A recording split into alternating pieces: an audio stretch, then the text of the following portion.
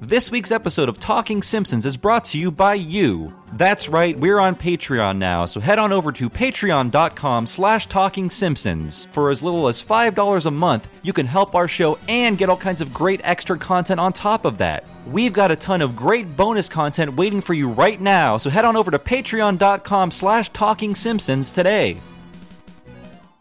I heartily endorse this event or product.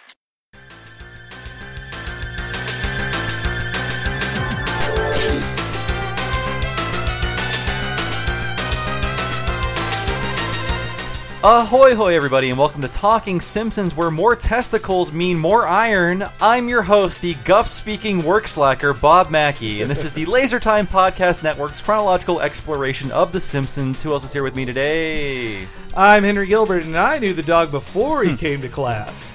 Who else? Italian stereotype Chris Antista. And special guest. I'm Dave Rudden, and my geode must be acknowledged. I will do that after the show, Dave. And today's episode is Sweet Seymour Skinner's Baadasssss song.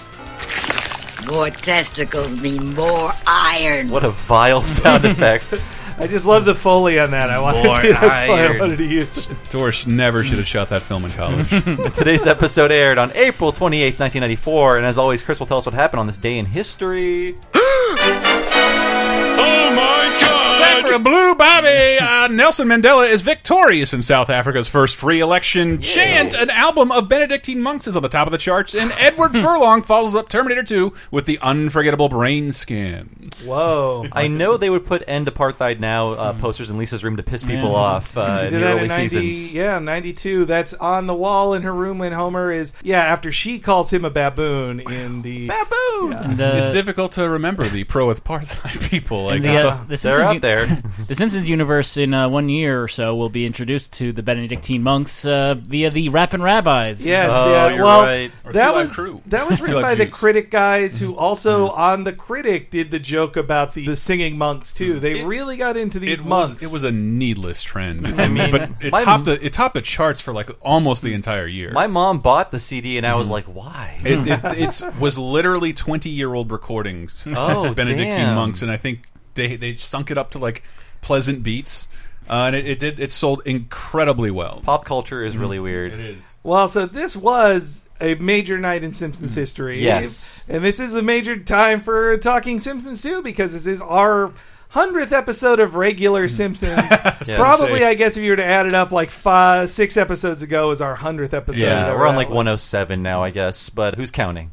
I am. Yes. I know that for Laser Time's 100th episode, we decided to do a show just called Simpsons Reference to talk about our favorite show and explain half the references younger people have been hearing. And the episode art we used is from the promotional wave for this episode. Bart's eyes are the 2 zeros in 100. And the 100th night when it showed, it was a full-on celebration from Fox. They were definitely celebrating, like, other than, I would guess, Married with Children hit it first, but this had to be the second Fox show ever to hit 100 episodes. I think so, probably right? excluding Cops. Cops doesn't count. Like they have that, 1,000 episodes of Cops. But that they were ready to celebrate the legacy of The Simpsons, as Dave Merkin points out on the commentary, but the real reason companies celebrate 100 episodes of a show is because that is the typical syndication thing. Sometimes if shows got canceled at like 95, they'll still just do it. They're like, Grace Under Fire got to 96 episodes. Let's just do it. And this coming fall would be The Simpsons entering syndication for the first time. Yes, so they all know how rich they're going to get off of that syndication money with 100 episodes. So that was a huge deal. And the night of it, they aired this next to, in the 8:30 slot, is technically the first-ish episode. They show Bart the Genius, which it wasn't. It is the second production episode and the second aired episode, but it went after the Christmas special, and I believe in Fox's mind, they're like, well, that was the Christmas special, not the first episode. So also, why air a Christmas episode in April? Yeah. So you see it next to Bart the Genius, and just imagine even then seeing 100 next to Bart the Genius, you could just see how far the show has come. Yeah, Bart the Genius is like Bronze Age compared to this Simpsons episode. Well, on Patreon.com/Talking Simpsons, we did a viewing of the original pilot that they didn't air, and Bart the General is about 9% better better than that, I would say. It's not that much better animation. It's true. A few things I wanted to bring up. So this is the 100th episode, and I feel like it's a landmark in some cases in that it's the deepest exploration of Skinner's life to date. And season 5 so far, I think you'll all agree with me, has just been about humiliating him at every turn. Every time we see him, he's the most pathetic, like just a petty bachelor. We don't know he's a virgin yet, but it's apparent. But a sad man with no life and no hobbies. Yeah, and this episode is written by Bill Oakley and Josh Weinstein, who had run season 7 and 8. And it's clear that they wanted to call back to season 3. This is very much a season 3 in tone episode. After the great wackiness of Merkin, we get a more grounded, down-to-earth, like solid story, so much that Homer is kind of pushed out of it. Yeah, it's insane. And there are many cut scenes with Homer in them. I mean, Homer is going to be a bigger part of this plot to, get Ned out as the principal. But in some ways, I feel like this is Oakley and Weinstein kind of auditioning to be showrunners. This is the first episode that they've written, I feel, that is wholly theirs. It has all of their trademark stuff and all of the emotion they loved in season 3. And season 3 is their favorite Simpsons season. They were fans of the show before joining to write for it. And I feel like this is really a callback to those more emotional, more grounded years of the show. Yeah, truly, rewatching this for the first time, it feels absolutely like a season 7 episode dropped into season 5, and it has all the things they do well. If we ever get to interview Oakley again, or we're lucky enough to talk to Weinstein, I'd love to ask them, like, is this what got you to be showrunners? Like, is this what you proved? Because it also feels like they had some more hands-offness on this from Merkin. Like, there weren't as many Merkin-y things. Like, yes, the Quickie Mart explodes, but there are fewer crazy things. Everything is so much more grounded than this. Homer is not the monster. He's Captain Crazy. He's none of that stuff. So I think it is Captain Wacky. It was intentional that this was moved to be the 100th episode. What is that? Yes, Did we find that out for sure? Their reasoning for it is that they wanted a Bart-focused one. They wanted a Bart one, and they talk about it, and I remember it at the time, too. They advertised like, Bart's biggest prank ever. And it's like... Right. Yeah, it's not a prank. He accidentally does something. He's done so many better pranks. In Just Burns His Air, he does so many great pranks. That's a much better prank. Yeah, this, and he feels regret. I mean, Bart is so human, Skinner's so human, and one other thing, the title of this episode, I had no idea what it meant until like 10 years ago. It's a reference to the 1971 blaxploitation movie Sweet Sweetback's Badass Song with the correct amount of A's and S's, which is the incorrect amount. And it is a movie by Melvin Van Peebles. And I was going to have the trailer play, but it's just a bunch of like random scenes and it doesn't make sense in audio. But I found out this movie was it came into being because Bill Cosby funded it, which is astounding to me. But I'm sure it's great. I haven't seen it. Melvin Van Peebles chased down that money, and it's a beautiful story because Mario Van Peebles, I think 10 years ago, made a movie called Baadasssss. About where he played his father making this movie. I didn't know that. I remember in that movie that and it's the same cover art too. Like, it's so I learned all about the Peebles family legacy when I worked at a mom and pop video store and watched those films. And the weird thing in Baadasssss is that Mario Van Peebles is playing his father cheating on his mother during the filming of it. It's just like, this is weird, but Mario Van Peebles is a weird guy, so that's cool. But so this has nothing to do with the plot of that film. Yeah, and one other pre-show thing is that my favorite thing in this episode, one of my favorite things in this episode is the couch gag is them showing their gratitude to Fox by tearing the bug off the screen and stomping on it. That's great. Yeah, it's just like... Yeah, the special chalkboard gag too. I will not celebrate meaningless milestones, and it is pretty meaningless because they're now on what? Are they going towards 700 now? Yeah. I just saw they're doing the table reading in the last week of 634. Yeah, but isn't that, it's like they'll get up to episode 666 guaranteed. If they're not renewed again, they're at 666. Well, 70% of restaurants close the first year, but like it's a miracle for a show to make it to 100 episodes, let alone 7 times over. I really think after 300 they stopped making these events every 100th. Thing. They made it for 500. 500 before, and they mentioned it in the 600th. I believe. Yeah. No, that was 500 too. Well, in 400, I think it was. Oh yeah, Merkin. He made a joke at the party for the 300th episode. He said the joke, "We're halfway there," and it was true. And before we get into the episode, the last thing I wanted to it's something they don't do anymore of having a theme night where they have celebrities congratulate a show on a milestone. And so you can tell they put a lot of work into finding all the past Simpsons guest stars they could to congratulate the show on 100 episodes, and they go through the entire hour of the celebration, which is Skinner's Badass Song, followed by Bart the Genius. And so I think we should just listen to all of them in a row here. Are you comfortable in there, Luke Perry? You know, I've been shot out of a lot of cannons in my day, but it's nothing like the first time. Congratulations to The Simpsons on their 100th episode. The Simpsons 100th episode celebration continues. We got Luke Perry in there. We did a promo for us. Did it? Yes. We have our own Luke Perry promo. To everyone in the sleepy town of Springfield, Weren't you one of the little rascals? may you live long and prosper. He I did have no it. idea who that guy is. He did the hand thing. Keep watching the ski. We have R.I.P. Leonard Nimoy, and I love this is a big one because he's technically on like a competing network at a competing time. He's in the height of Fraserdom. Hello, Kelsey Grammer here. You have such a beautiful voice. Guilty as charged. Felicitations to the people who bring The Simpsons to life. May you make 100 more. I wonder if he's in the studio. Hi, Danny DeVito here to congratulate The Simpsons on their 100th show. Uncle Herb, can I sit over the side? Hock your brains out. Thank God I'm not related to him in real life. The Simpsons 100th episode celebration. And on to All the best on their 100th episode. I am thrilled. As Fat Tony would say, thanks for making me an offer I couldn't refuse. he does the voice wrong. And Yeah, it sounds more like Mo. Joe Montana. He Yeah. did not get the level of celebrity to get a call out. He's And famous enough. They're taking At whoever the they time, can get. Joe Montana was top line in films and shit. I did like Kelsey Grammer. Airheads, hello. This is Kelsey Grammer. Thank you for not inviting me on to season 5 in any way.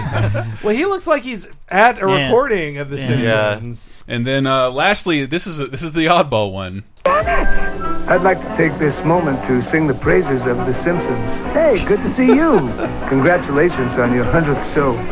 Hey, I'm Passionless reading read this, from Tony Could Bennett. could I, Miraculously still alive. can I get another scotch, please? And Leonard Nimoy isn't. No. I'm reading this as And I would- slowly as I can. And I would like to give a shout out to Alec Baldwin's impression of you. It's very, very good. So this is the first episode directed by Bob Anderson. You can definitely see the See if David I can almost Silverman get it in here. What's that? Wow! Oh, There, wow, Bob. thank you. Well, okay, Bob Anderson. You can definitely see the David Silverman influence in his work, and he has been with The Simpsons ever since. He's now the animation director, so he's been with The Simpsons for over 20 years now. Wow, I didn't know he graduated into animation director. Yeah, so now he controls all. all the directors. I mean, you got to have somebody that is what Silverman graduated into in season 5, which, because it was exhausting, it's crazy to think they expected, like, okay, you're in charge of all the other directors, but still, do your own episodes, like 3 a season. Like, Here's that's some more fine, work. right?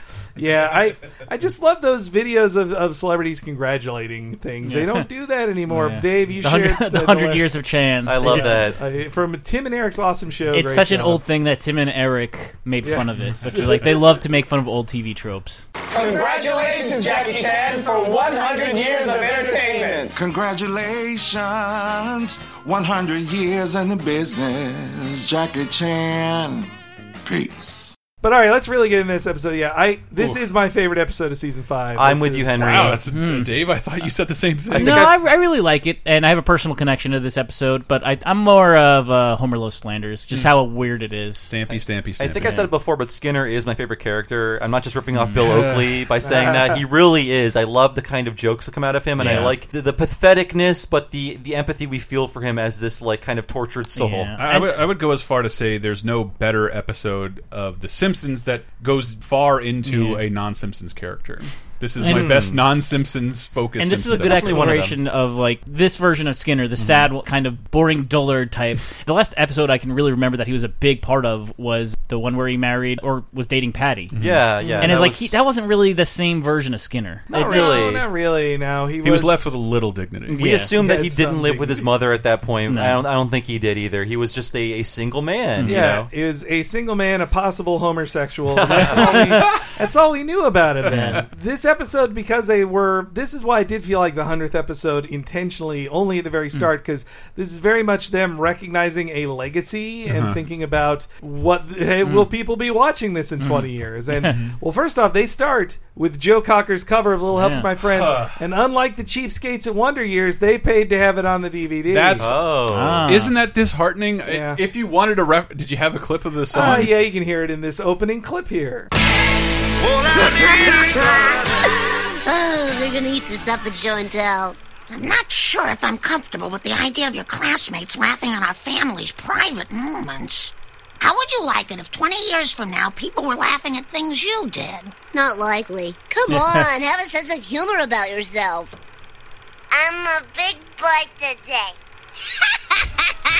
Sitting on the toilet. I love that Lisa laughs today. And I just hearing you talk about it, I brought it up on the laser time we did about the Simpsons legacy. That I remember watching The Wonder Years with my father, debuted after the Super Bowl, and it was like a show I could connect to because the character's my age. I watched it all, yeah. It's a great show, but it's nostalgic because it's showing the period my father grew up in. The Simpsons has existed longer than that period, from 1969 to 1988. So you can watch the Simpsons as both a show you like and as Wonder Years nostalgia. It's set 20 years ago. They're showing a Wonder Years parody, and there's no reason to do that. I grabbed the Wonder Years new song, and it just makes me so mad. It's like the Married with Children new song, right? I just had an old clip. Let me see how much you'll tolerate it. What would you do? Horrifying. Right, tapping out. Horrifying. Tapping out. Just scroll to the end because it just gets even worse.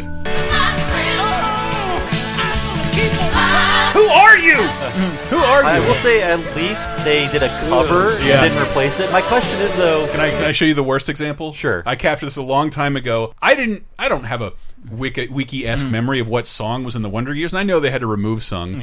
I immediately knew what song they had to remove, and they made like a non-funny Weird Al parody. Oh no. And so that's the title might give it away. This is awful. I love it so much. There was only one thing I was sure of. I was a man on fire. This is so bad. Sorry, Doors fans. Love waits for no one. Who knows where it's gonna go? Oh boy.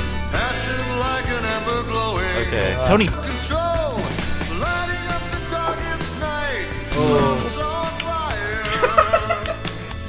At least he has fire in there. It is bitter irony. The Simpsons was allowed to retain the correct song in its parody of the show that could not retain the correct song. My question, though, is do you think the Wonder Years people wanted the Beatles version of that song but knew they could never get it, so they went for the Joe Cocker version? Yeah, the Joe Cocker... Well, but then the Wonder Years ended up making the Joe Cocker version even more iconic. I think so, yeah. I heard it first. I know I heard it a billion times because of the Wonder Years. When I heard the Beatles one, I'm like, what is this? And that song I don't think would be appropriate for the Wonder Years. Not really. Version, no, you need more of a reflective, sad kind like Joe Cocker does. No offense, Beatles. That's horseshit Calliope baby music. And so, I mean when it comes to music licensing on DVDs, it's crippled many shows from being complete. But The Simpsons is on such a level that they know they could spend $2 million on relicensing old songs, and they'll still make a profit. So, I wish they hadn't spent so much time on Simpsons DVDs because they routinely every year entered into the top 10 DVDs sold period.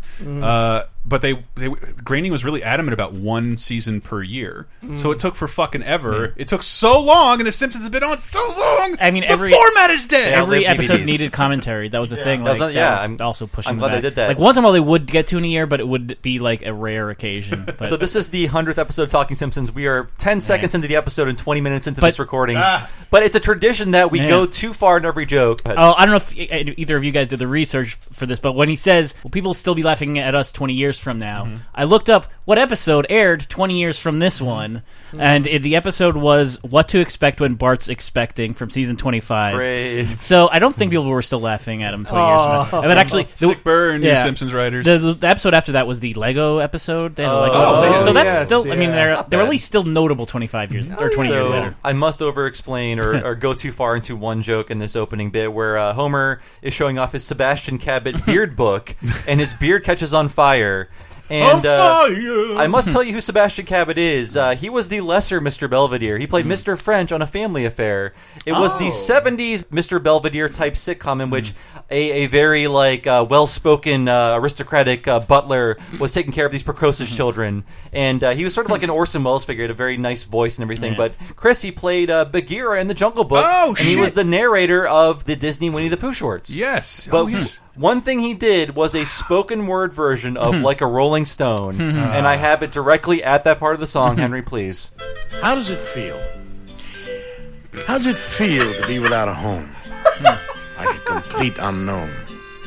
Like a rolling stone. We've gone to the finest school, all right, Miss Lonely. But you know you only used to get juiced in it. What? And nobody ever taught you how to live on the street, and now you gotta get used to it. You said you'd never compromise with the mystery tramp. It sounds way different when he says, you said you'd never compromise with a mystery tramp. How does it feel? Like a rolling stone. Have the Ramones killed. And Pooh went up the honey tree. Wow, that is a weird one to do. But people would just buy an album with a famous voice. Like, that's a great voice. Sebastian has a great voice. I mean, he has a great voice, but I feel like this weird, like, spoken word shit was all over the place. I mean, Shatner, of course, doing Rocket Man, that everyone remembers, even though it was only televised once. It's this, like, thing that we all know because someone recorded it. It's nuts that someone had that foresight. Yeah. Thank God I could see it. And it's for a book of beards. It's a beard book, and I mean, he's got it all. I looked at a few pictures of him from the time. He's got a good beard. Pretty good beard. I mean, Mr. French, who he played, had like he had a beard, and it was pretty well groomed. I guess, maybe it's like how porn from a long time ago feels different now, because it's like we've seen so much escalation in porn. It's the same with I've seen crazy mega beards on everybody just walking down the street in San Francisco. So a quality average beard is just like, okay, I guess. It's funny, like having a beard was a marker of the late 70s, but beards are so back, and I they're can't back grow in a big one. I'm way. sorry. No, I hate it. I can't. I have very patchy hair on my face. It's I did like that joke of Bart.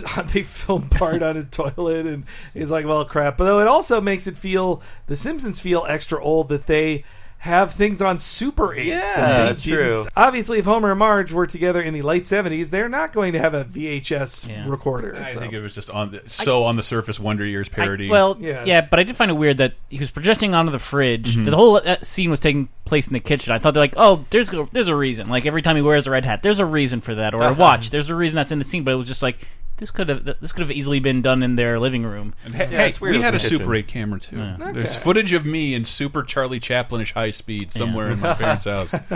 And so now Bart has to get something else. Marge suggests a potato, which I just think they're neat. It's another nice little non sequitur for Marge, and that's also a very O&W type joke of just like potato. Like, isn't this Marge boring thing? Boring enough to find joy in a potato. Yes.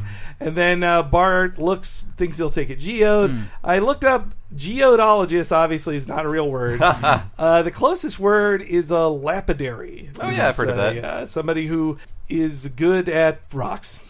And geodes are kind of cool. They were brought to school a lot in my day. I never had one. I wanted one so bad. It felt like a thing that would be on every kid's desk. It was so easy to imagine. Lisa would definitely have a geode on her desk. And then Bart feeling his geode envy around everybody else's giant geodes, including Martin's, which is like a punch bowl. It's huge, yeah. So Bart ends up bringing Santa's little helper to school, and he starts his show and tell with a quiz about what's under the box, and everyone thinks he's telling a joke and trying to guess the answer to it. Boys and girls, Mrs. Krabappel, I come before you today to solve a riddle that has plagued mankind for centuries. What has 4 legs and ticks? A walking clock? A walking clock! I'd wager he has some variety of walking clock in that box. Bart, is it a walking clock? What? No, it's my dog.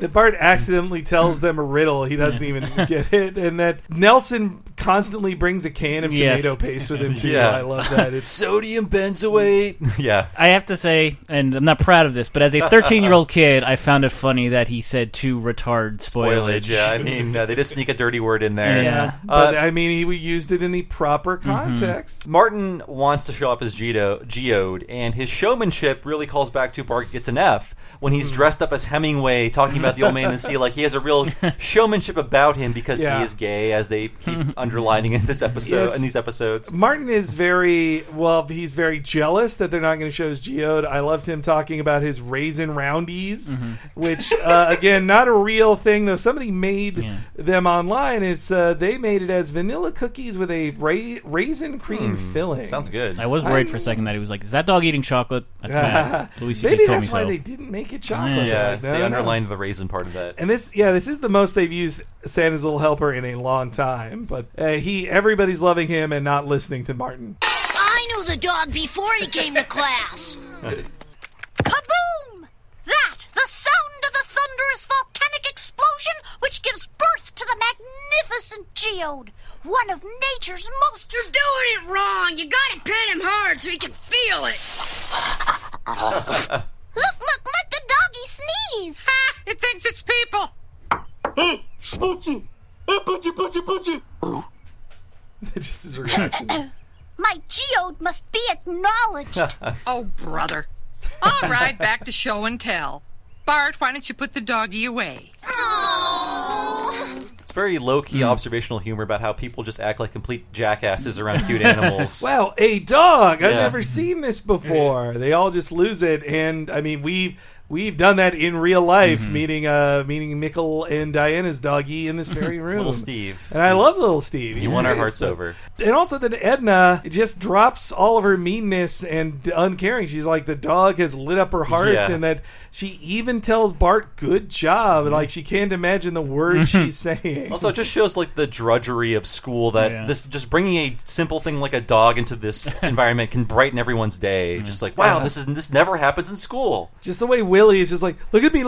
Yeah. And then just the dog, one glance, he's like, oh, like it's made his day. It's so beautiful. That is unironically how I am all the. I don't see dogs living in the goddamn city, man. I love dogs. Though I do wonder, why do those kids not know Bart brought a dog? Like when SLH stands up from the box, it's like, how they not ask him what's in the box the rest of this time? We don't see that part of it. So Lunch Lady Doris is cooking assorted horse parts. Yes. And we get that great opening, more testicles means more iron. So I did look this up. According to Google, animal testicles only have 6% of your daily iron intake, which I don't know if that's like really good or not. I eat fiber bars that talk about how high fiber they are. They're like, we got 6% of your fiber. But we do know iron helps us play. That is true. So I'm going to tie that into testicles for the rest of my life. Thank you for that association. And now comes a joke that I identify as when Ralph turned a corner into truly monkey cheese dumb. Like he'd been doing the I'm eating paste. This is a drawing of a spirochete, and he's definitely not smart in the Choo Choo Choose Me episode. But this is him. Like, this is a boy with problems. Miss Hoover, there's a dog in the vent. Ralph, remember the time you said Snagglepuss was outside? He was going to the bathroom. Snagglepuss was pissing or shitting outside the window. And number 1 and 2, even. And that, like, the way Ralph reads it is great. That it's like, Ralph's not making this up. He definitely saw this, and it troubled him. And so it's like, boy, Ralph has problems. Like, he really does. They kind of have lightened up on the Ralph stuff, though. That joke is from the same cloth as he tells me to burn things. That's right, yeah. Seeing things, hearing things. So Skinner's introduced, and I kind of just picked up on it with this viewing. They're trying to establish him as being frazzled. This is a bad day for him. And there's actually a cut scene that goes into more of his problems, actually. And I talked with Henry before. Like, we're going to do an episode for Patreon that's just going to be us talking about all the cut scenes and playing all the clips because they're all on the DVD. Oh, yeah. So in this scene, Skinner's on the phone talking about he didn't know Yom Kippur was real. Yom Kippur. It sounds made up. And then he goes on in the cut part. He goes on to say, he's like, you know the programs these kids are watching with the Beavis and the Butthead. No, sir, I'm not calling you Butthead. That's cute. I forgot that joke. I mean, that was not actually aired. It's on the cut scenes. I think we also see that Skinner's hair might be real because his head's all sweaty. He's like running his hands through his hair. If you're wearing a rug, I don't think it will permeate the entire toupee. Yeah, they've definitely dropped the toupee thing, I'd say. The young Jewish boy was also a Weinstein. Yes, it's like one of the writers. When I was 11, I also didn't know what Yom Kippur was. Like, that was just noises to me. I don't know about you guys, but I grew up in a suburban South, and if there were Jewish people there, they in my realm of people, they kept it themselves. I don't know why. Suburban North here and same. Yeah, but so I don't know, Dave. You grew up in New York, Long Island. Yeah, so I mean, we would just have all of both Christian and Jewish holidays, all the holidays that there are on the calendar. So I knew of Yom Kippur and Rosh Hashanah. I didn't know what they were. I'm just trying to look it up now. So that takes place during like the fall, Yom Kippur. It doesn't take place within the actual time of the year the Simpsons take place. So little weird there, but fall is during school time, so it's possible. But him ignoring Yom Kippur means that it's that he'll be sued. Like, he's cost the school millions of dollars with that, I think. It's a big problem. And I think Willie comes in to tell him about the dog in the vents, right? Yes, yeah. And when he tells the rest of the school about the dog in the vents, which was the absolute wrong thing to do because it excited everybody. But Bart's one of the kids who gets excited. Like, no, Bart should react differently to this. This could have been any kid in this shot. It did not need to be Bart. I think Bart just wants the chaos. He thinks the dog will be fine. But there's a great line from Willie. Have you gone waxy in your beaster? I could not. I mean, beaster obviously signifies head, but I couldn't find any like Scottish slang. I think they just made it up. There's a lot of good Scottish slang in this. Yeah, they make up a lot, and that he's a guff talking work slacker too. Yeah, it was. I don't even love that long series of jokes of Willie insulting Skinner and that it constantly keeps happening. But I at least like that they heightened it and made it special in this one of like.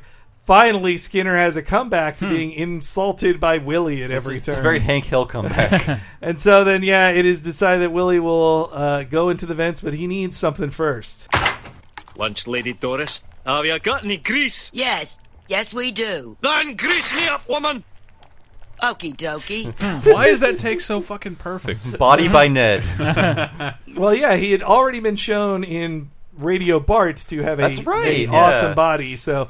They just had to stick with that, and I liked Doris's reaction of like you can tell she likes it, but she's trying to keep a straight face. Like, yes, we do. Yeah, and actually the vents are so big, I don't think Willie needs to be greased up. Not really. They're huge vents. Yeah, and also think of this with this rare Lunch Lady Doris appearance. She is a co-star on The Critic right now as she's doing it. Well, actually, by this point, The Critic is off the air and not being played on ABC anymore. Not to spoil episodes of Talking Critic for you guys on Patreon, but yes, the show didn't make it to the end of March. Premiered at the end of January and was canceled and taken off the air by the end of March. We do get the great quote, "There's nary an animal alive that cannot run a greased Scotsman." And it's shades of, I think it was Marge Gets a Job when Willie fights the wolf. Yeah. Willie is a great fighter. The camera angle underneath Willie, like his balls basically smack the camera. Like, there was definite care taken into showing Willie's bulge in his underwear. It's a mighty bulge. Yes, and I read somewhere the sequence is a giant Alien parody. But somebody pointed out it is actually a parody of all three Aliens movies up until that point. I feel like it is an amalgam of all of them. It is. Yeah. Well, Watching the Dots really was definitely in the Alien and Alien. Yeah, in both of them. And so... There's apparently a real specific Alien 3 thing in there, but that's the one we don't watch all the time. I haven't seen it in a long time. That one's not burned into my brain. They do go to like the least convenient way to get a dog out of the event, which is you could leave food up there. You could put a trap up there. Like I recently just read some story about a cat that got lost at the airport, like jumped out during security check. Oh no! Hung out in the vents for a couple of weeks. Oh and man! They finally got it out with the trap. I'm like, because you wouldn't go up in the vent. Yeah, that just seems dumb. God, I never thought of that with the people who have to bring their cats to the airport. And like one of the things that happens every time when you take a cat to the airport is they're like, sorry, you can't just put your cat through the X-ray machine. You have to take it out of this carrier. Yeah. Like, this cat will murder me when I take it out of it. I've done that with my parrot, and they're not happy when I'm like, no, we need to go to a separate room. I don't want my bird flying around the airport. There's one Willie line, my research failed me. So Willie catches Santa's little helper, and they end up above the auditorium, like really high up. Yeah. He opens the vent, and he says, "'Tis more dizzying than the belfry at Saint blah blah blah." I'm not going to say the word. Kurgagluwagen. And this could be the captions failing me because the captions are not always right. Frankiak is sometimes wrong because it's based on the captions, but I could not find this fictional. Now I know it's fictional church. Yeah, there is. As far as I can tell, too, there was no similar church either, and at least in Scotland. But hey, any Scotch listeners out there, if you know what he's referring to, and it's not just a made up saint. Like, if you were searching it being called Saint Kurgagluwagen, that would explain that. That's like, very good, Henry. Then there would be a Catholic saint of that name, even if there wasn't a belfry attached to it. And the fact that wouldn't come up, then it's like, okay, then it's a made up. We know he grew up in North Kiltown, so we just need to search the North Kiltown. It's gonna be our first field trip. Skinner hiccuping. He's so worried, and he's a one-time trait, never comes back. And that Edna doesn't even care. She's smoking in the hallway, which, given the this episode slightly feels like a prequel to the episode where they start dating, and so her being so mean to him in this of just like, oh, poor Skinner, she'll love you eventually. Stop for some reason. Then things, of course, get much worse. So good. Superintendent Chalmers, you didn't have to come all the way down here. Everything's under control. That is not his fault. I have had it with your school, Skinner. The low test scores. Class after class of ugly, ugly children. Oh, no, I really think the children's appearance... Seymour, you are in very, very big trouble.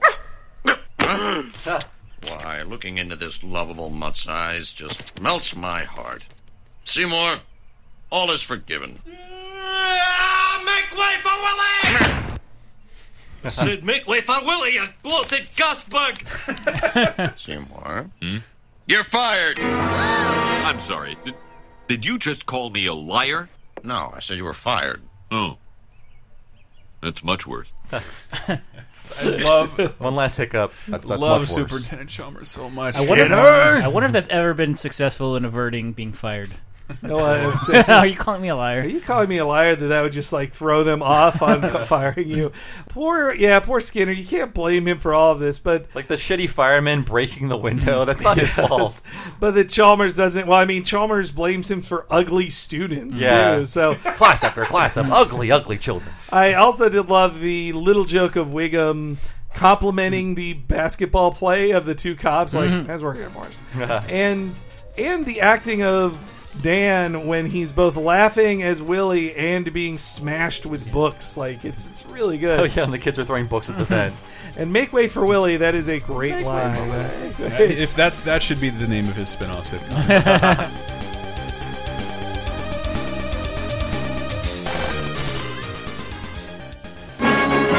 The Simpsons will be right back.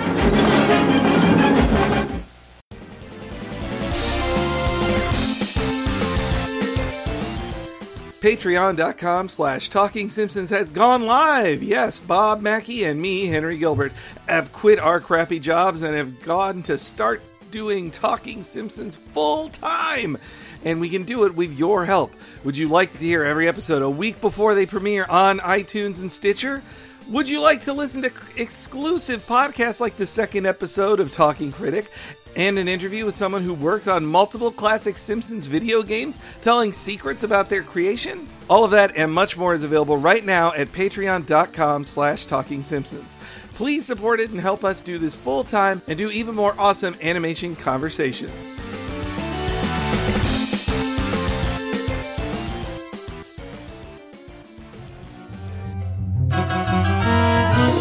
Hey, this is Hank Azaria. You're listening to Talking Simpsons on Laser Time. I didn't know that was a thing.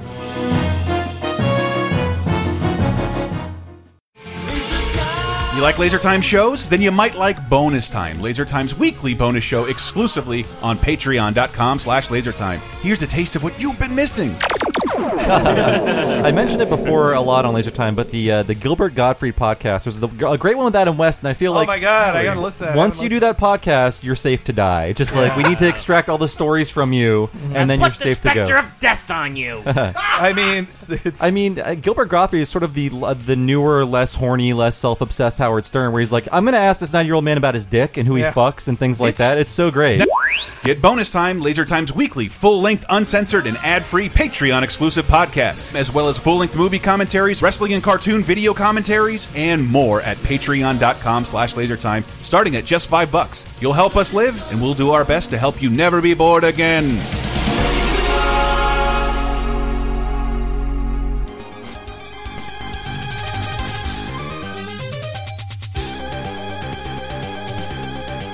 Yeah, Bart's feeling pretty bad about it. They're eating a classic Simpsons breakfast of glop.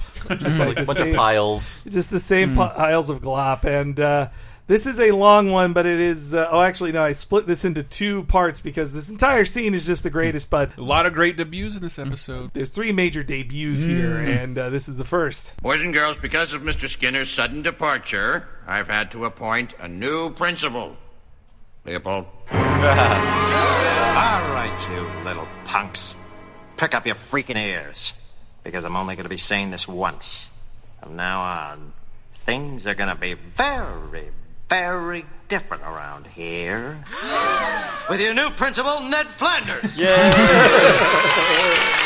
Okay, Leopold appears one more time with the same joke. Or the same joke. This is one substitute teacher you're not going to screw with. Marge Simpson. It's both on a stage talking about the PTA and but I love what Leopold represents, that he is a divergent way this episode could have gone. It easily could have been about the strict taskmaster who ruins the school and makes everything worse and shows you how nice Skinner was. Who is but Leopold? That's too cliche. Who is Leopold and why does he need to be there? Yeah. It's like Leopold will tell you. And he's like they're up there for 10 seconds. He's just like Chalmers' buddy or He's something. like Chalmers, Sean Spicer. Send him out to deliver bad news. And he's so mean. It just he has a scar. I love Leopold. And all the gasps from the children too. But he seems happy at the very end of an announcement.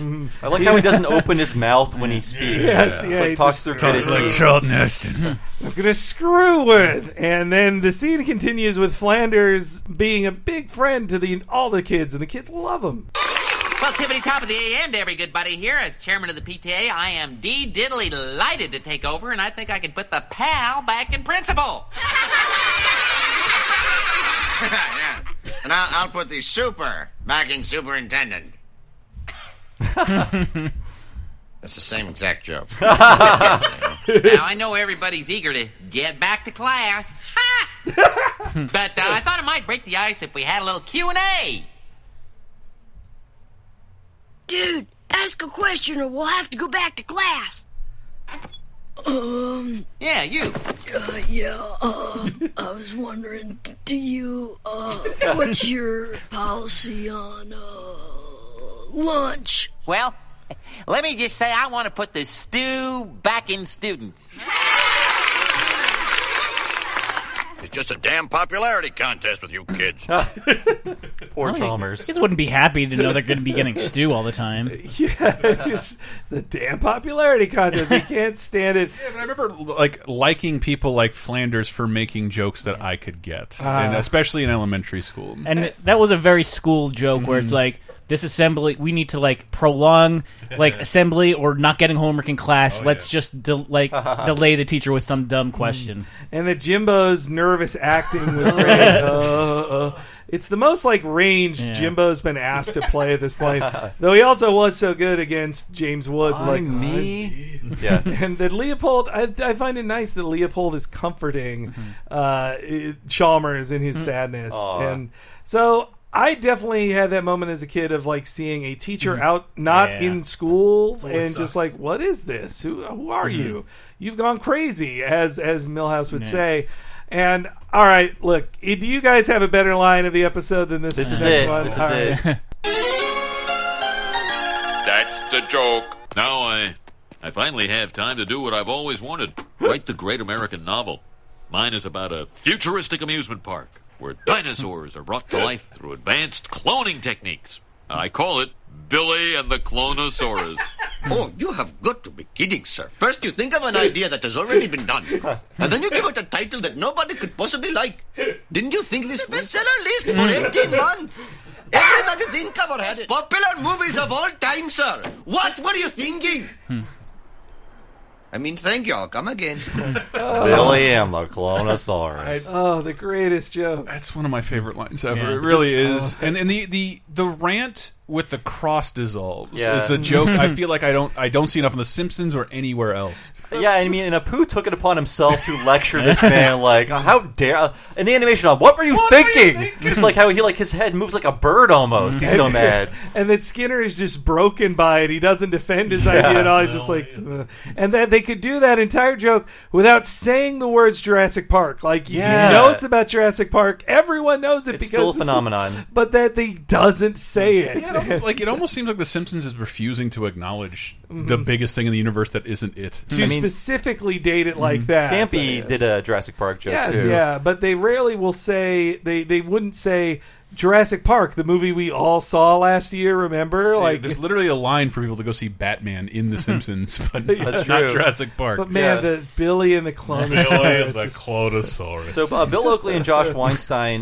they based Skinner on a lot of their teachers they had in high school. If you didn't know, Bill Oakley and Josh Weinstein met each other in high school and Yes. stayed together for like almost 30 years, I think, maybe 25 as writing partners. They're but they're still still good friendly. buddy, yeah. I saw a lot of my teachers in Skinner as well. Like in high school, I had a very Skinner-esque teacher who we all knew lived with his his elderly parents. He was in his 50s, and he dressed very plainly, and he was a stick in the mud. But we would make fun of him cruelly behind his back for being a loser. Children. Yeah, Yes. And it was. Yeah, I definitely had teachers like that too. I also, well, speaking of lameness, I like that Flanders has Slicer Yoo-hoo, which is such a specific thing that like Yoo-hoo's disgusting. By the way, when I watched this episode, like as a 13-year-old, I'm like, wow, that is actually the best drinks to have because like chocolate milk, it's not. It's not chocolate milk. It's it chocolate somehow water. has diarrhea-inducing components to it. I just love Yoo-hoo, so I was like, this is actually better than regular soda. Better than what Skinner has to offer later, too. I was more of a quick guy than that, because that rabbit, he told me to get. And there's also milk alongside of it, so Yes, it's not that's just true. like a weird chocolate syrup and water. Disgusting. I'm with you, Andrew. Banana-flavored quick. And also, the best. it couldn't be Yoo-hoo if he's clinking a glass with ice in it. You don't put ice in Yoo-hoo. That is weird. I've seen it happen, and it's gross. It's already It's watery even more enough. disgusting. Yeah. At least with Quick too, when you I guess you can buy pre-made Quick, but when you make it yourself, you control the density of chocolate in there. And I've never forgiven Yoo-hoo.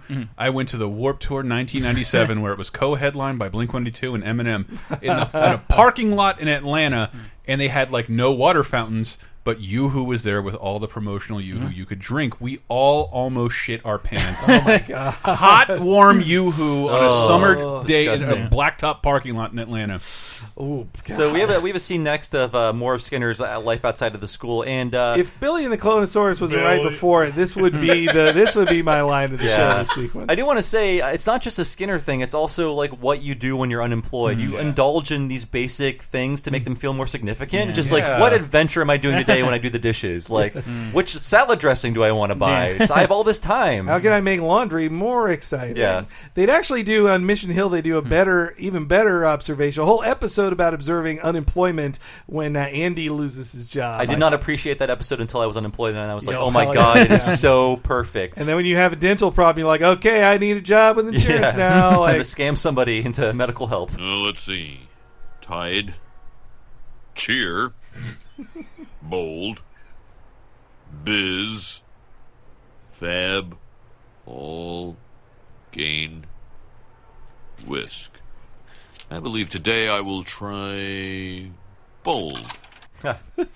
Come on, Skinner, you're losing money. Just buy a big jug of it. Yeah. So, I mean, we'll get to it in a second, but like, it's no wonder that he can't afford new underwear when he's buying it at the laundromat and he's buying groceries at the Quickie Mart. Like, it is a huge markup in both those places. Yeah, I just tried to check. All these miraculously still exist. Wow, for the most all part. of them. Let me double check Biz. Biz seemed out of place there. Biz, yeah. But I like that observation of just every detergent is a one-syllable word. That's true, yeah. When you hear them all together, you're like, oh, they all aren't named the same. They all seem like the end of a URL. Yeah. Dot bold. And Fucking Biz is still around. What the hell? Oh, man. The detergent market is stable. I like Bart's awkwardness at meeting the guy he fired again, and he just keeps running into him, just like, hey. And meanwhile, Skinner is so desperate for contact with anybody that he'll ask Bart to come over to his place. I didn't know you could light bags of poop on fire and make people step on him. So that joke made no sense to me. I didn't know that prank, 'cause I was a good boy. I was These not Italian a loafers will make short I work think of this. I think a kid, like a young adult book, had to contextualize what was actually in the bag because they don't say it in the show. Like, a year or two later, we would learn from Billy Madison. Yeah. That yes. He called the shit poop. Called the shit poop. Fuck it. But this is another one of those things that I say every day. Blank will make short work of it. Yes. If I've ever seen a game stream, I constantly say that. I like making that pronouncement, like, that will make short work of this. But it's also one of those things. I've read a ton of books and seen a billion movies. I've never heard that from anybody but Seymour Skinner. Make short work of it. And this is how desperate Skinner really is now. I'm kind of busy on Saturday. Hey! We got Skinner's underpants. There's nothing you can do about it, Mr. Principal. That's not true. I can buy a new pair.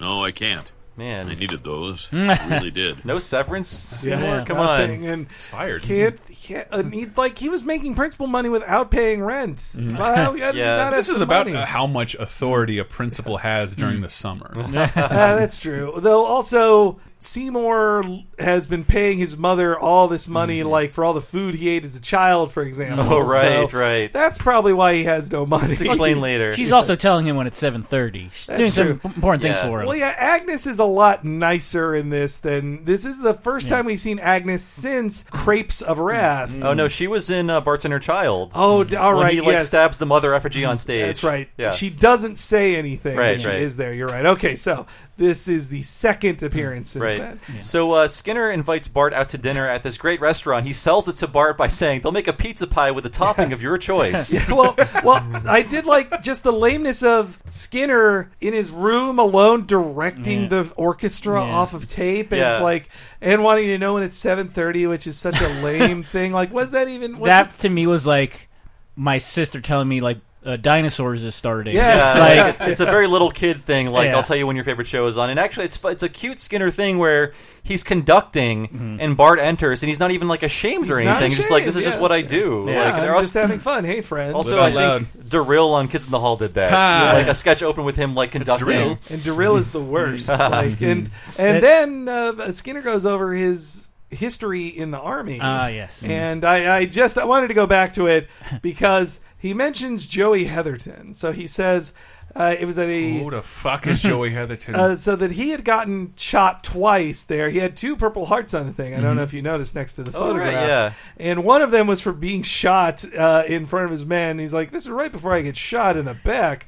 Which is funny because it's a USO show. So it wanted Joey Heatherton to put on some pants.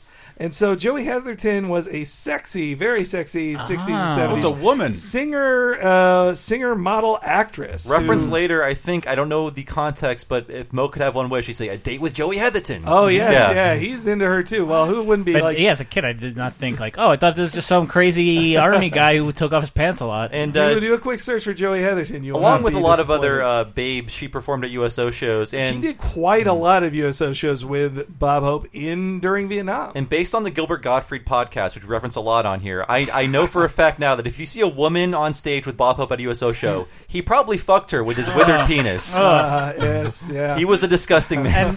She has so many better options there in terms of like physical specimens. Oh, man meat. But so here's Joey Heatherton singing with Bob Hope in front of our troops without pants. It's a lovely day for saying it's a lovely, such a lovely, it's a lovely day. That's entertainment back then. I mean, I get why they did it, but I don't understand the appeal. Do you want to go to the USO show and see a woman from 2,000 yards away? I hear she's half naked. I don't get it. If you've looked into more, like, Bob Hope was kind of willing to throw away a TV and movie career to go entertain troops to where it became like an obsession and it interfered with a lot of his personal life. It was a charity, but also an excuse to fuck around on his wife. Yeah, that was the secret thing. That's one of my favorite jokes in Arrested Development when they reveal that Lucille Bluth had been a Joey Heatherton type going on tour with Bob Hope. And it would be what the Lucille would have done. She would have been a showgirl who then married a rich guy. That was her character. And so I'm sorry, she dead? No, Joey she's Heatherton's still with. She's kind of a shut-in, apparently. No, I didn't know that. Well, I'm sorry I skipped ahead to the Italian restaurant because I missed one thing. It reminded me as a kid of being at someone's house and being offered a food item that was just weird or something I would never drink on my own. So like a diet caffeine-free Dr. Pepper or an individual fruit cocktail cup. Just two very lame Skinnery things. And again, to me, like, Ned's stuff is way cooler. Yeah. Chocolate milk or orange soda. I'd rather have nachos Flanders style than any of those. Two of my best friends were Indian and Pakistani, and that's all it was all the time. Like weird food, weird drinks. Well, speaking of drinks, one of my favorite lines in this episode is, did anybody ask about me? I thought someone said your name, but they were saying skim milk, which I used to work at a GameStop, and I had a coworker named Patrick Salazar, and he left, and then he just visited the store one day, and I kept hoping he would ask me, has anyone been asking about me? Because I always had in my head, no, I think someone was, but they were just saying salad bar. But he never said no, it was just that one time he came, I'm like, please just ask. You're please just saving ask. it to use it here. Yeah. Perfect. On your last day, you should have invited him into the store. Just say it. Please, just say it. I need this closure. I mean, I actually have been that Skinner many times of like fishing for information of like it's talking about me. Like I just did it with the bad place I just left. I've definitely asked like so because what I want to hear is they all are failing without you and no one can do anything without you and you're the greatest, most important person in the world. They haven't said that to me yet though. Waiting for that email. Yes, they were just asking about Dilbert. All right, but yes, then they go and get that pizza pie from another premiering character. I thought you might like this restaurant, Bart. They'll make a pizza pie with a topping of your choice. Seymour, you want your usual table? No, Luigi. I'd like one with 2 seats. I'll be dining with a friend tonight. Hey, good for you, huh? It's real nice here. Hey, Salvatore, guess who's here? Mr. Cuculabanza, and some real ugly kid. I had to look that spelling a really, really long time ago. Cuculabanza? Yeah, I think it might be a reference to a really old character from an old movie. I forgot. I did this because I know what it really means. What? It's Italian slang that means crazy in the head. Yep, yeah. I never looked it up until this time too. It was like Cuculabanza. And Luigi will appear once more to make the same joke in Bart the Fink, but he's also used after that. But he is reused like Leopold for that same joke. And, please, if I may, this is my stereotype. Yes. I gotta say, I gotta point to the reference material. That would be none other than Tony from the 1955 movie Lady and the Tramp. Okay. Hey, Joe. Butcher, he says that he wants 2 spaghetti speciale, heavy on the meatball. Tony, dogs don't talk. He's talking to me. Okay, he's talking to I love this. Love those one guys. ugly dog. I never read that as a... No, it's a very deliberate Lady and the Tramp definitely. reference. I can see it now. Well, they also admit, the animators, that his design is taken off the pizza box of like he is the pizza box guy of like enjoy this pizza. Like he's the generic pizza box guy for every non-chain in this area. Yeah, actually, we just saw the pizza box guy in the second episode of Talking Critic when we did that Miserable. Exactly. Yes, I'll acknowledge that I don't have to deal with a lot of stereotypes. I was a Southern kid with an Italian last name. The only time I had to whip it out when they was like, "Are you Jewish?" Nah, Italian. Okay, we're cool. But this is the only stereotype my friends had to be like, "Oh shit, you're that guy." I'm You're like, the "Yeah, I guess." box. And I was always real excited to see Luigi. I love seeing Luigi. He just transformed into easy Italian stereotype jokes that they would do, or jokes about people having Italian stereotypes. I did like the grease ball coming through, and like, "Oh, kids, I'm making the nice pizza for you." That's in that was just Mario. Dance. That was my Mario. Yeah, same voice. At some point, Bart is like upset at the state of the school is in. He is. This should be his dream. Like Milhouse is rubbing ketchup onto his stomach. Martin is in a cage. Yes, I love the line. Not only am I not learning, I'm forgetting stuff I used to know. That's great. I love that. It's not fun to challenge a system where you can get away with everything. He wants a Skinner to push back against instead. And meanwhile, Skinner is just heartbroken that he can't go back. He can't. He realizes he can't live a life there with the memory of the school right in front of him. I got car sick in your office. That was also funny. Was that Ralph? Yes. Okay, I thought so. So then we get some Army jokes, which in a pre-Iraq War, pre-9/11 thing, these jokes are so different. I mean, the point of this joke is like, isn't the Army so useless now? They're not doing anything of importance, and everyone in the Army is kind of stupid. And that the guy points out, like, it's rare to have combat veterans there. Yeah. And he's like, they're just securing in Montgomery wards or something, when meanwhile, like, we've got all the combat veterans we need right now. We'll throw you into any meat grinder. But yes, he's back in the Army. It's good to have another combat veteran around here. I myself received a number of medals for securing that Montgomery ward in Kuwait City. Yes, Colonel. Now, instead, it'll be my duty to mold the new recruits into a well-disciplined, highly trained infantry unit. Sure, I guess. Here they come. My favorite character. Hey, where do I get my grenades at? Oh, they don't have them group toilets here no more, do they? It's like a stupider Cletus. It's Hank Azaria. They're group toilets here no more. I mean, that voice is pretty close to Cousin Merle. Yeah. Like, each going to him. Yeah, but the Colonel, was his first name Corey? He sounded almost exactly like someone Lisa would call. Group turlets. Group turlets. I don't know what the basis of that fear of a group turlet would be, but I mean, I don't like peeing in a trough. Oh no, this trough. That's. I just started watching F is for Family, and the third episode, there's a joke where the 10-year-old son has to go to a public toilet without his dad in the 70s, and it's all disgusting trough-style urinals. And, not good. And disgusting Peeing over cigarette butts. Yes, and guys with just all their disgusting balls out. And, so I think of those trough urinals, like, I think I've maybe seen like 3 of them ever in my life. Oh, every sports stadium. Yeah, sports stadiums in And a lot. And the crappy bars. Well, I also try to never use public restrooms. That's true. It works with that, but he's... He grinds up his pee and converts it to farts. He'll show you how next episode. I'm really good at holding it in, or maybe I'm lucky to have a big. Sounds bladder, really but- unhealthy.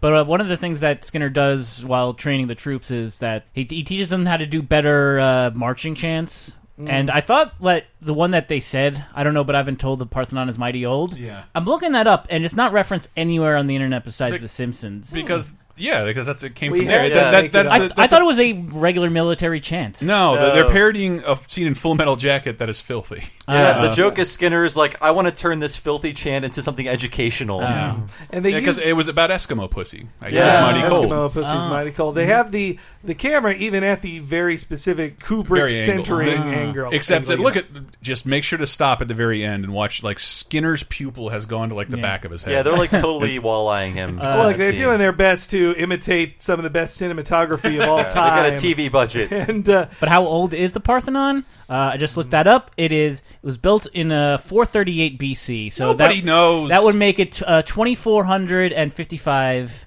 years old. Officially mighty old. Yes. Meanwhile, they're trying to talk. Marge and Homer are trying to talk some sense into Ned as we get another shocking reveal. Ned, Homer and I are a little concerned with the way the school's being run.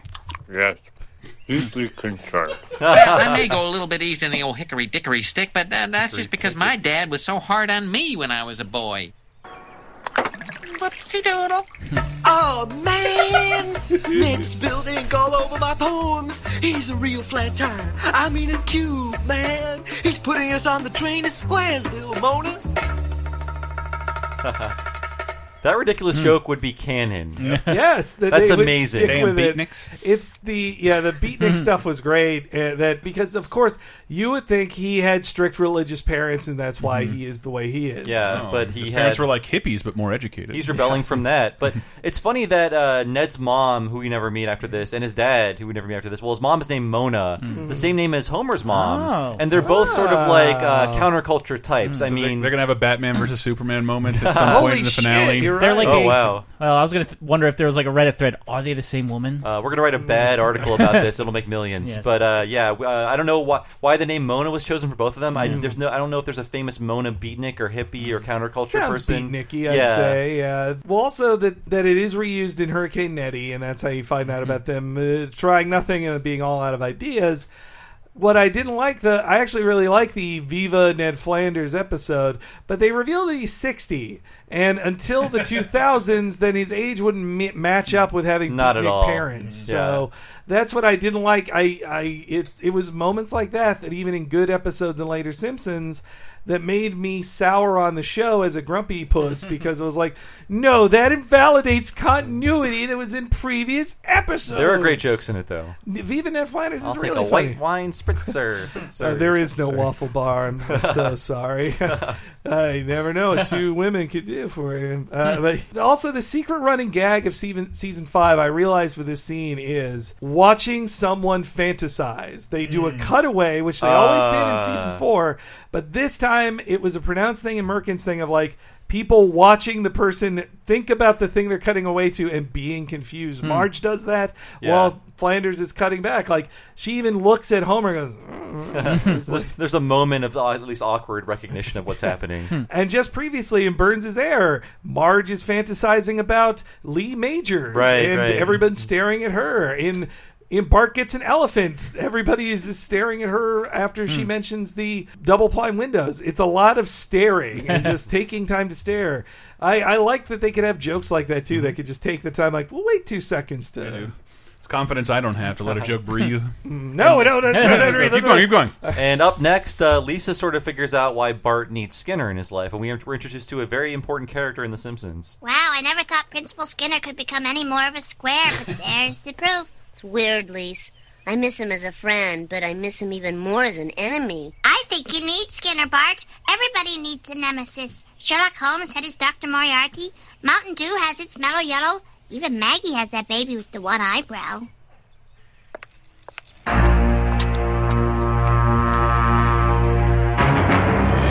I just like that. Gerald, baby Gerald. Baby Gerald. The baby with one eye. Was that another debut that would become canon?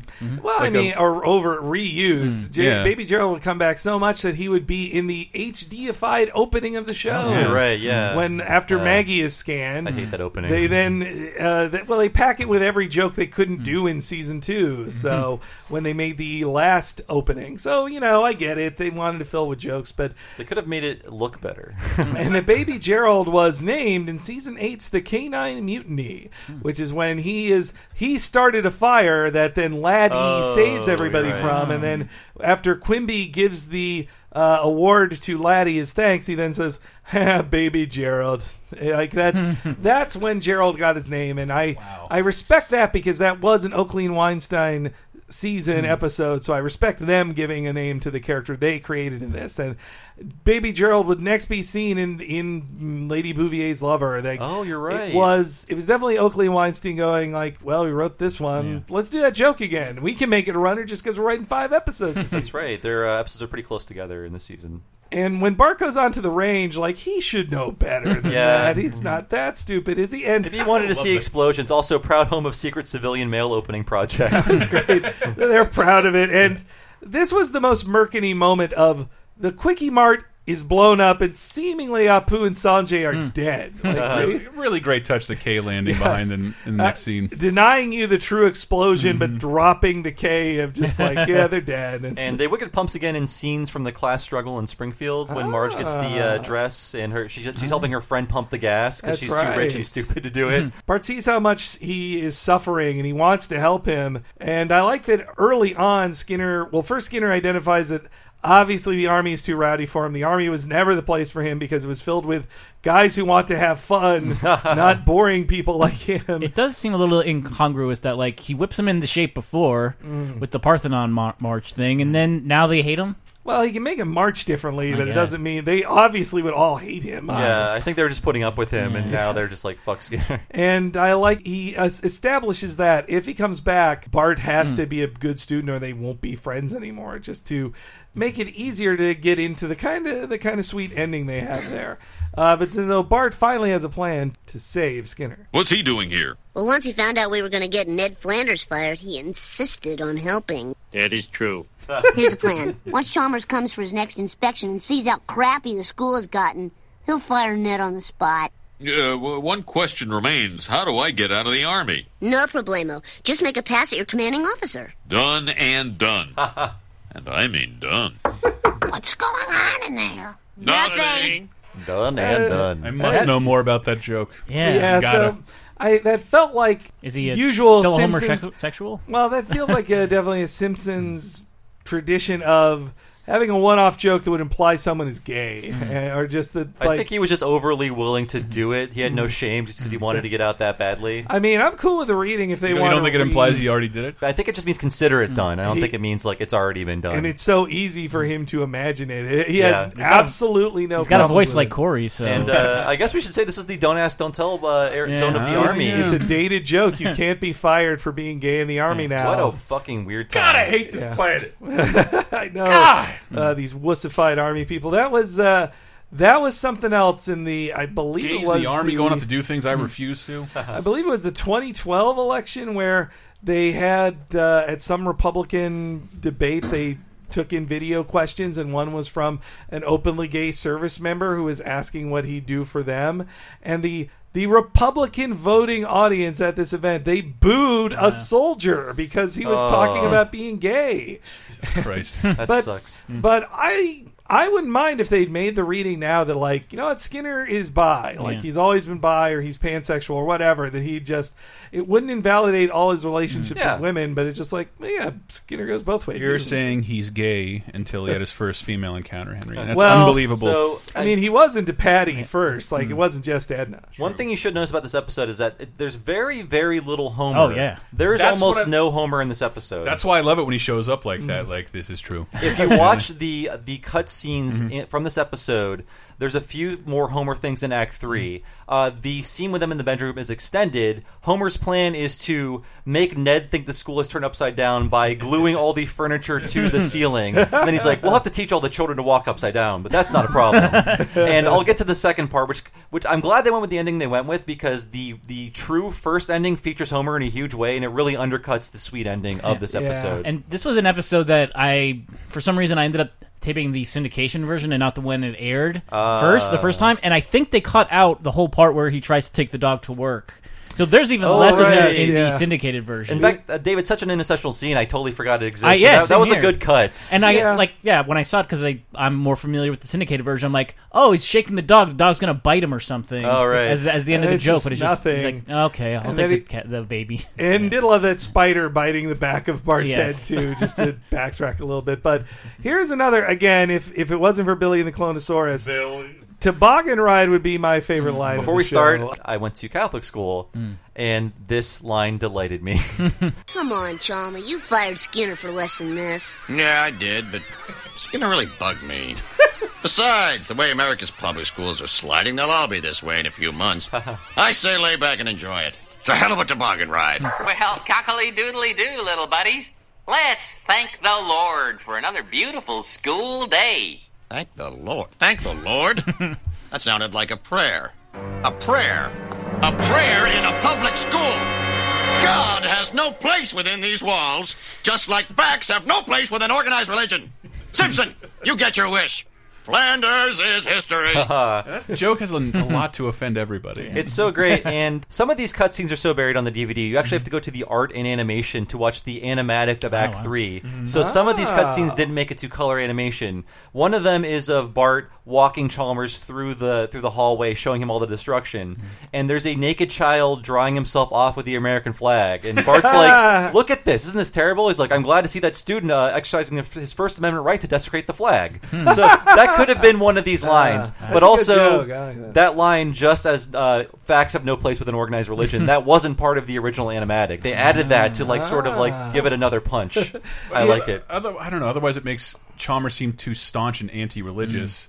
Or wait, no. I mean, that makes him more. No, I like the how religious. It's just that I'm watching this again because I remember the ending, not the beginning, and that Skinner doesn't recognize Yom Kippur. Right. So does that, in Chalmers' eyes, make him better for being so irreligious? Yeah, maybe so. His Bible is the book. Yes, it's a nice creation that Chalmers is so anti-church and state mixing. And he's like, no, nothing related to God in here. I mean, Ned isn't forcing the children to pray, but it might cross a line to say, let's thank the Lord, you know. Yeah, though, I mean, I was at schools that were more about graying that line. I didn't go to Catholic school like you, Bob, but my science teacher in middle school, I was around so many students who were just like, she hates Christians because she teaches evolution. And it was really just, I realize now, it was the parents of the students mad that she taught evolution, telling their kids to hate her. And it was just like, she was a skinny old lady. Like, who cared? But she taught evolution, which is the thing to teach in school.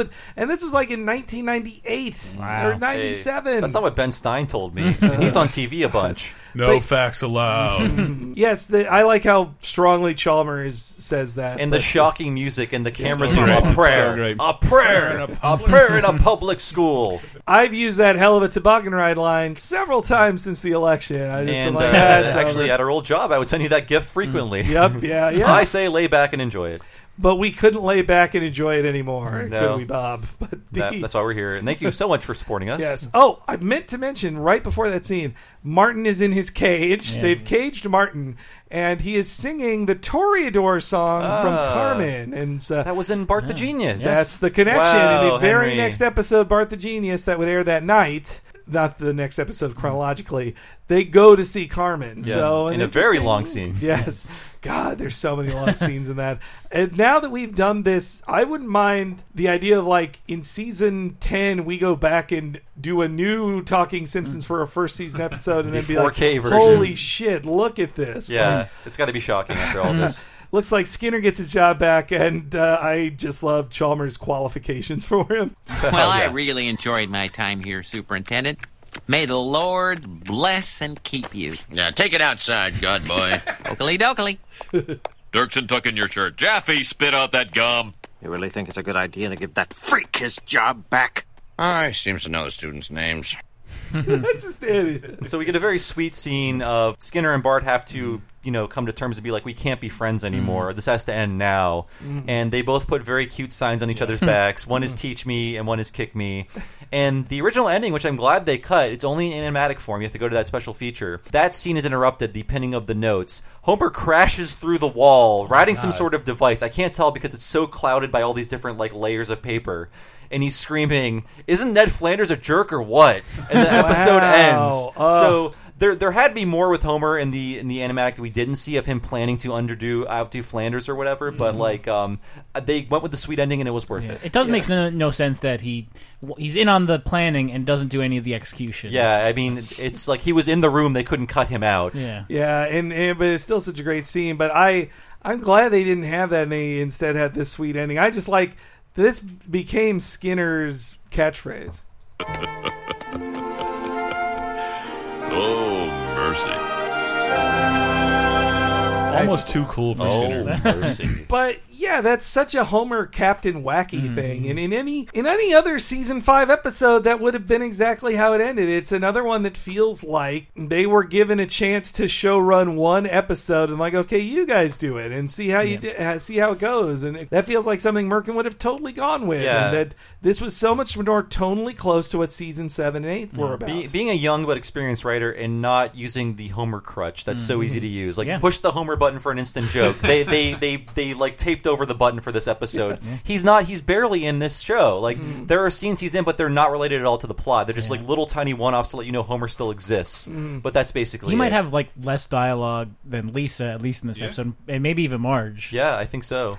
Yeah, Homer. It's such a rare underutilization of Homer, but I like that they went for that. Yeah, I didn't even think about it in those terms. I'm not sure Homer ever has used that little ever again. No, there's one Halloween segment which Homer has no spoken lines, but that's basically it for no Homers. Yeah. It definitely feels like a refutation of where the show was in season 5, and that they talk about it like Deep Space Homer. They were not fans of it. O and W. It was like they wanted to ground the show, and that is the opposite of grounding the show. And you're right, Henry. It feels like a season 7 episode almost, with just how not. I mean, it's still hilarious. It's still weird. It's still out there, but it's much more grounded, and that makes the stakes matter more, and it makes things seem more meaningful. Nobody does anything impossible. There's no cartoon level violence, which Homer smashing through a wall absolutely would have been. Yeah, and there's so many just observations of regular life, which is just very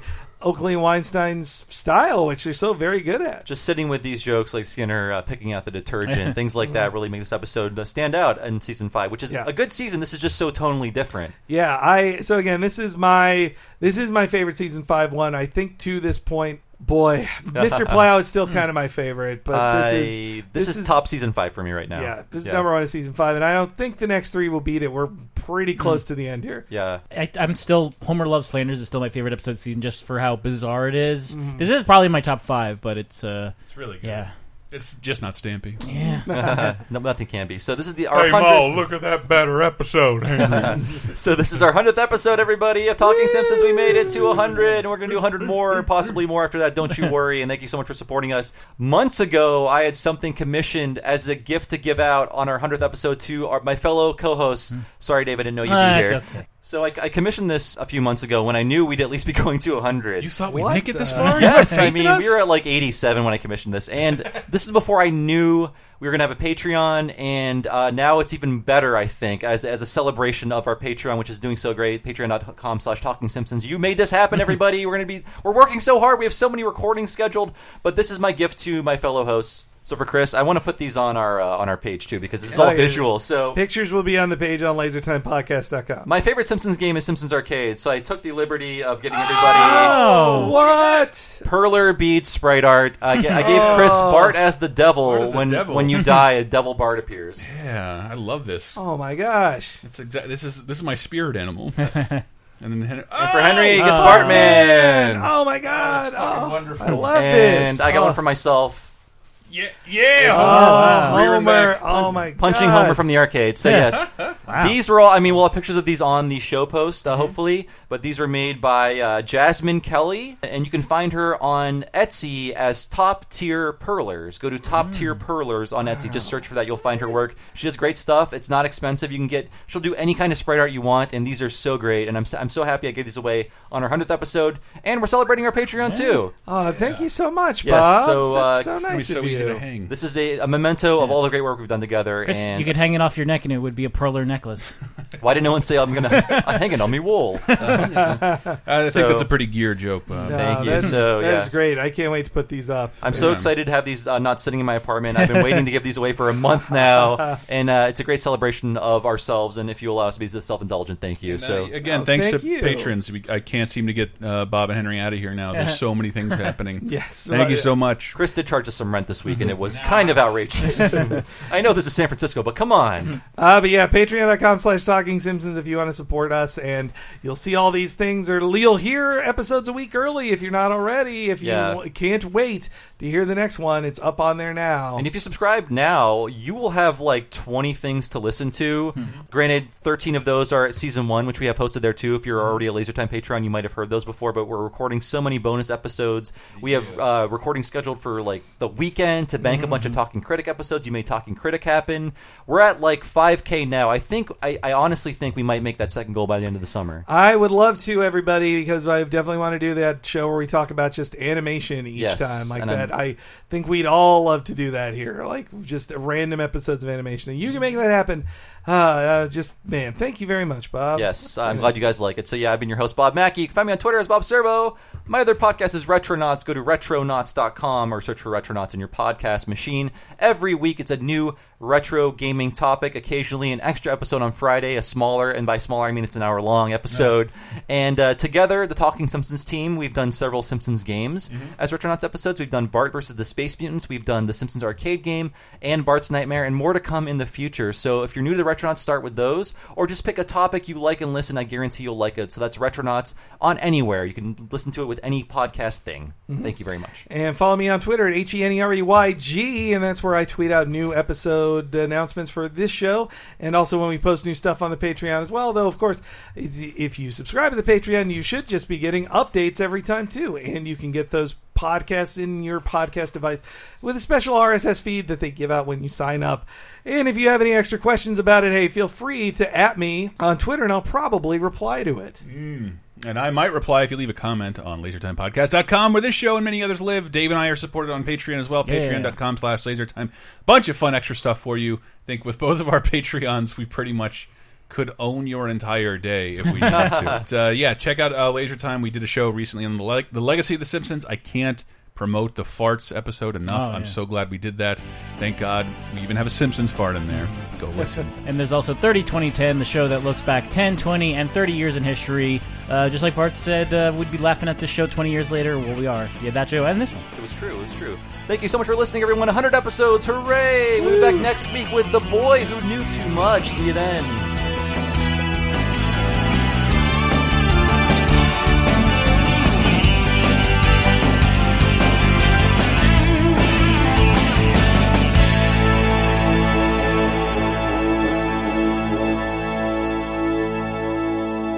Wow, infotainment.